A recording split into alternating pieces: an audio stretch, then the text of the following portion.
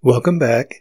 This is Kelly Gregg of kellygregg.com, and this is the continuing podcast series of the book Diet and Health, found on Amazon and on my website, kellygregg.com.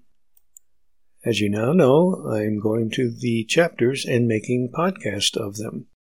This is kind of like an audiobook, but I don't always follow the exact narration.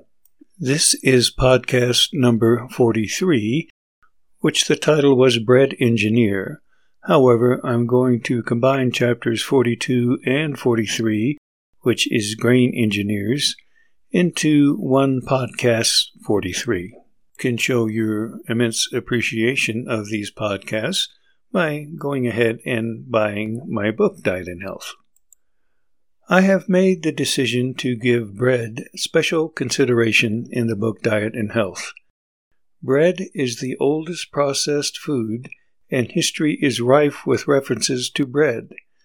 Looking at historical bread and comparing it to modern bread offers great insight into our current problems.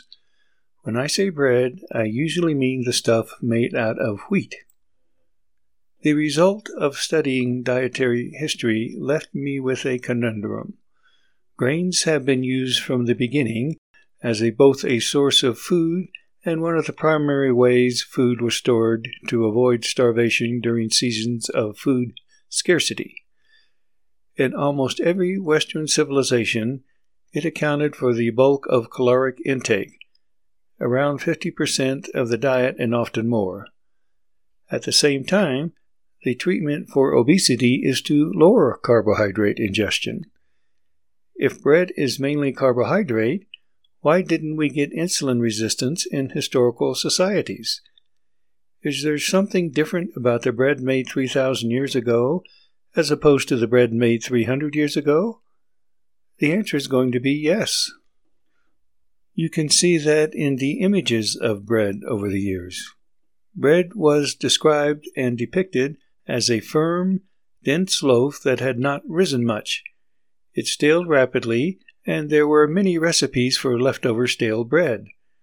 Now we have light white bread, soft crust, and it lasts for a few weeks. It is not surprising that this has occurred, as most people want this type of bread. With the development of capitalism in certain countries, the millers competed to make flour that would result in this type of bread in order to make more money. The bakers have also changed the way they use this flour, along with the usage of additives. This has continued to the present day, and now we have white, light, fluffy bread wherever bread is sold. Sliced bread has only been around for about 100 years. My goal is to provide a basis for a lifelong diet for the family, both young and old, that would be practical and the basis for maintaining good health. To do that, I went through the biochemistry and metabolism to establish a basis for a healthy diet, as well as the reasons the current American diet was leading to obesity. I did not give you any recipes, but just general principles. When I was faced with incorporating bread into this diet, it became evident that this was a major topic, so large that it required some special attention. I therefore have written several chapters on bread, probably more than you need. I have provided a guideline for the use of bread and grains in a maintenance diet. It is not a cookbook, but in the end, you will understand the ingredients in bread and how to adapt them to your family's diet. You will even understand how to cook bread should you desire. There is a small book I have written called Bread in the Modern Diet, which is a written form of this content. Bread is composed of flour, liquid, that is water, salt, and yeast. This is true for leavened bread, which is bread whose dough can expand as a result of carbon dioxide production by yeast. For this to occur, the flour must contain the proteins of gluten, which form an elastic framework to trap the gas.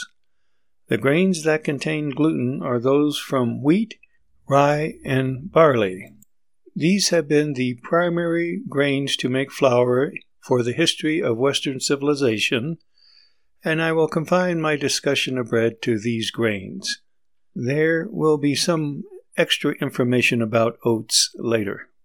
Rye and barley are gluten-containing grains, and although they were also a good source of carbohydrates and proteins in history, wheat still was the dominant source of bread and had the best gluten proteins, which allowed the dough to rise better.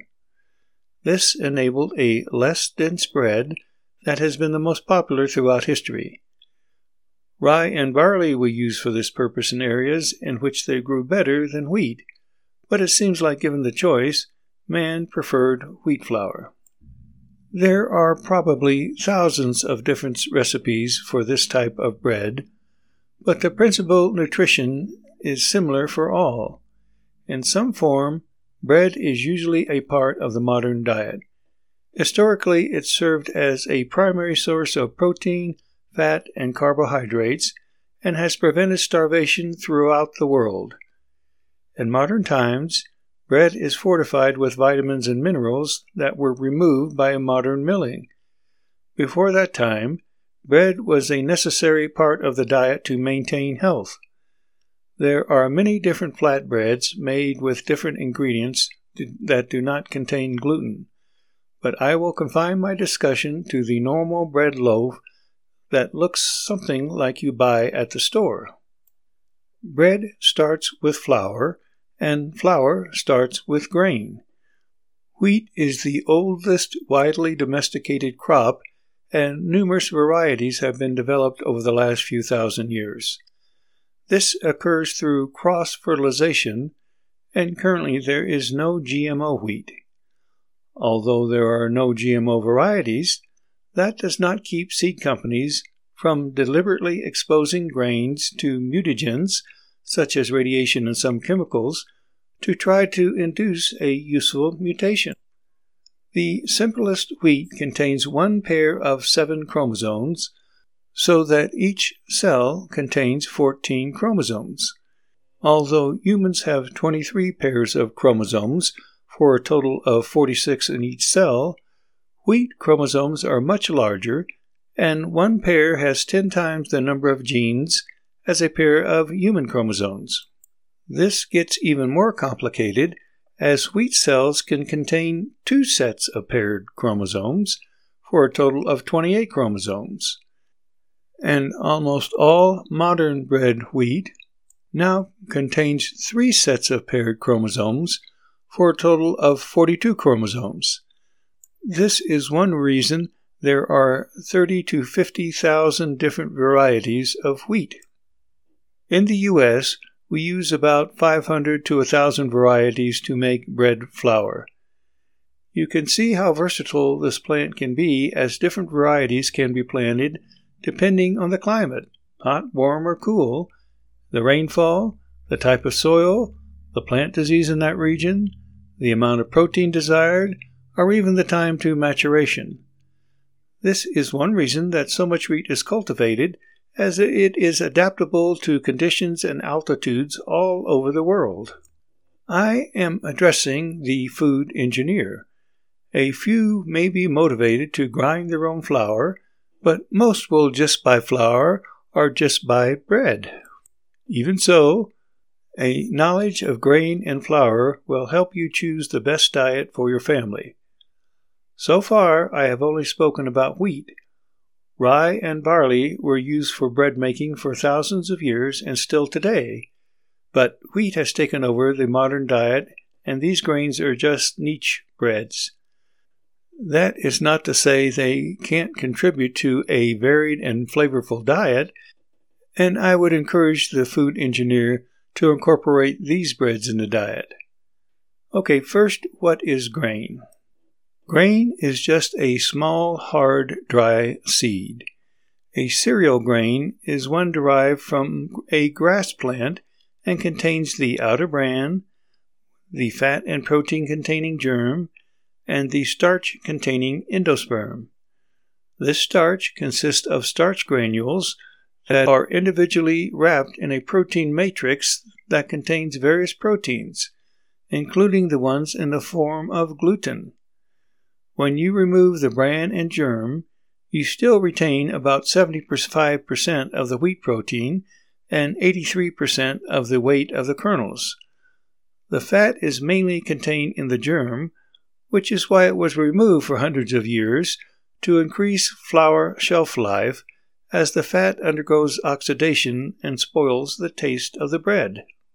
Now we add chemicals to preserve the flour, which extends the shelf life to at least 9 months. In a dry climate, the flour can last for over a year. Before chemicals, you needed to save the food you harvested for about a year before you harvested again. This conveniently supplied you with food over the winter. If you got it milled into flour, you decreased the shelf life quite a bit, and maybe it would not last a year. If you removed the germ and bran, you could extend the shelf life, and maybe it could. If your local water mill could only run part of the year, say the water froze and the mill stopped, or if you could only get to the mill when the weather allowed you to travel, you couldn't always mill the grain just when you needed it and had to figure out how to store flour. These problems have mainly existed for the last 1,000 years or so. Before that time, you would store the grain in a dry place at home and just grind the grain at home when you needed flour. There was no problem storing whole grain for a year. With the advancement of technology, nobody does this anymore, except maybe the people reading this book. I believe almost everyone agrees that whole grains provide more nutrition than white flour. Why then would anyone eat white bread? For most of mankind's history, we ate whole wheat. It was difficult not to use this type of flour, as hand or stone milling is not amenable to routine removal of bran and germ. This bread was darker, heavier, and denser than modern bread, and it also staled more rapidly, as there were no preservatives. When large-scale milling became popular, we could separate the bran and germ from the grain by a little judicious sifting of the flour. This allowed the millers to make a finer flour that made bread which was lighter and less dense. People wanted this type of bread. Eventually, we figured out what vitamins and minerals were, so that about 80 years ago, we began adding them back to the flour, so-called enriched flour. We didn't go back to the whole wheat because no matter how you make it, whole wheat flour makes darker, denser bread than modern white flour, and now people were accustomed to light, fluffy bread. You can buy whole wheat bread at the store, but if you look at the ingredients, you see we had to add a lot of different ingredients to make it light and fluffy, like the bread you're buying today. I am going to have to recommend that the modern food engineer use whole wheat flour, just like we did for thousands of years. You could grind your own, but in the last 20 years, there has been enough information about nutrition available that the capitalistic system is working and whole wheat flour is available wherever you shop. I am also going to have to recommend organic flour. Maximum wheat production often involves the use of chemicals to fight molds, bacteria, pests, and viruses, and I do not recommend a steady diet of these chemicals. Remember, whole wheat flour brings us back to the problem of storage, as now we have the germ again. Therefore, store this flour in a cool, dry place and an airtight container if possible. By now you also know that I have great respect for your gut biome, and these chemicals in bread are altering it, not to your health. When grain is milled with what is called a roller mill, which is not a stone mill, the bran and germ are separated from the endosperm. The endosperm is milled to a small particle size, and the bran and germ may be added back later. With stone ground flour, the whole grain is used and not separated. The particle size is going to be larger, which will make it more difficult to make fluffy bread.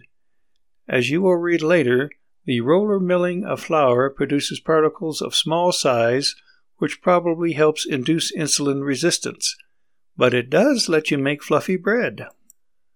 I am going to recommend organic stone ground whole wheat flour.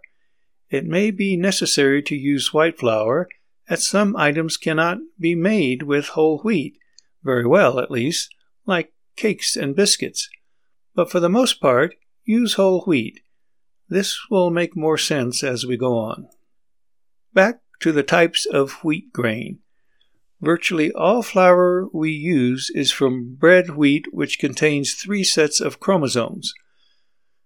When you buy flour, you are getting all kinds of different varieties that are used to make flour depending on what part of the country or even which part of the state grew the grain. I will give you a little info about historical flour. You can now go online and buy flour made from any of these grains, or even buy the whole grain.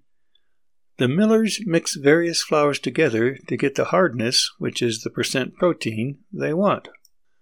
I will initially separate the types of grains into hulled grains and non-hulled. The hull is a strong covering of the grain, which protects the grain from environment and insects. These look like small berries. When whole grain is thrashed, you end up with a tough covering of the grain that requires some type of processing to remove the husk. You then have a grain which can be processed in the usual way. In free thrashing wheat, there is no hull, and the grain is easily removed for milling. Of course, the big advantage of hulled wheat is that you can store it for a long time. The big advantage of free thrashing wheat is you don't have to remove the hull. Einhorn wheat, Einhorn, is a diploid wheat, 1 set of 7 chromosomes, for a total of 14, was grown early in history. It is hulled. You can actually buy Einhorn grain or flour, but it is rarely used. Emmer wheat is a tetraploid wheat, 2 sets of 7 chromosomes for a total of 28, and was also grown early on. It is hulled, and you can buy Emmer grain flour. Again, it is rarely used nowadays. Spelt, S-P-E-L-T, is a hexaploidy wheat, 3 sets of 7 chromosomes for a total of 42, and was popular in the Middle Ages. It is hulled. You can buy this grain of flour, and it is more popular than the previous ones. Remember, there are many varieties of each of these. They all contain gluten. Their baking properties are slightly different from the modern red wheat.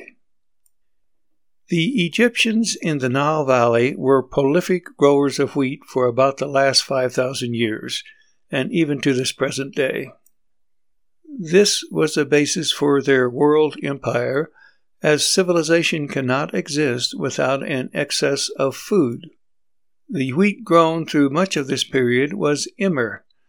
This is a hulled wheat, so it had to be harvested, processed to remove the hulls, winnowed to separate the hulls from the grain, and then the grain made into flour. During the 7 years of great famine, the wheat stored in the granaries from the previous 7 years of plenty was probably emmer. A hulled wheat like emmer stored in a dry climate would easily last the 7 years of famine.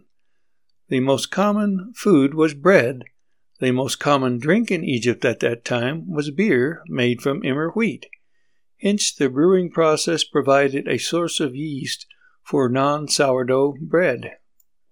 Durum is a tetraploid wheat that is 42 chromosomes, that is free thrashing, which means no hull, and widely used today. It has a high percentage of protein, that is gluten, and is used in pasta and macaroni as the dough is plastic and can be easily formed. It is the second most common grain used next to common bread wheat. Durum is milled to a coarse size called semolina. There is a fine flour made from durum that can be made to use bread or add to pasta, but in general, semolina flour is rarely used. You can buy the grain and make your own pasta, but of course you will need to mill it. Bread wheat accounts for 95% of the flour made, and there are many different varieties of grains used. We can divide these up into a few classes. Hard red winter wheat is high protein and used for bread making. These grains can be bought in bulk at some health food stores. Hard wheat means it has a higher protein content, and it's probably what you are getting when you buy unbleached all-purpose flour.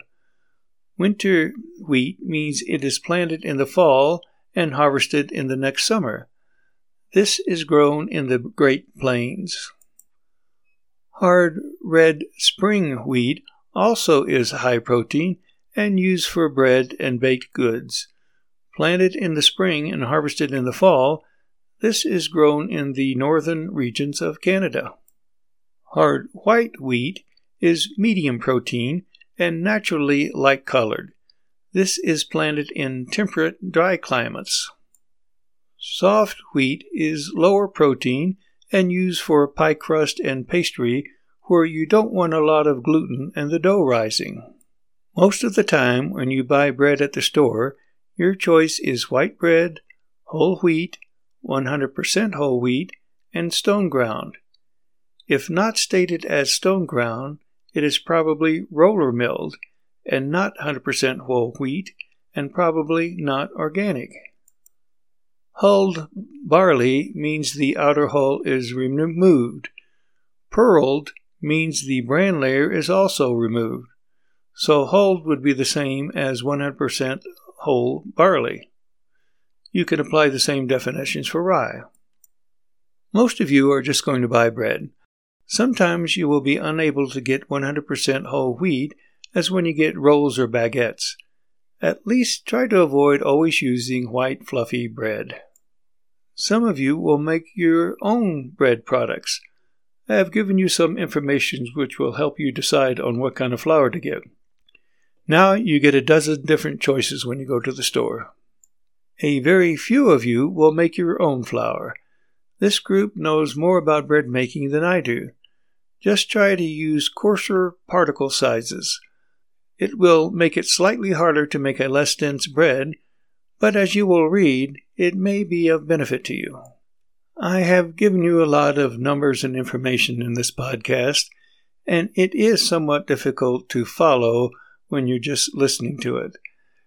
If you really are interested in this, then you really need to go ahead and buy my book, Diet and Health, and then you can follow it much easier.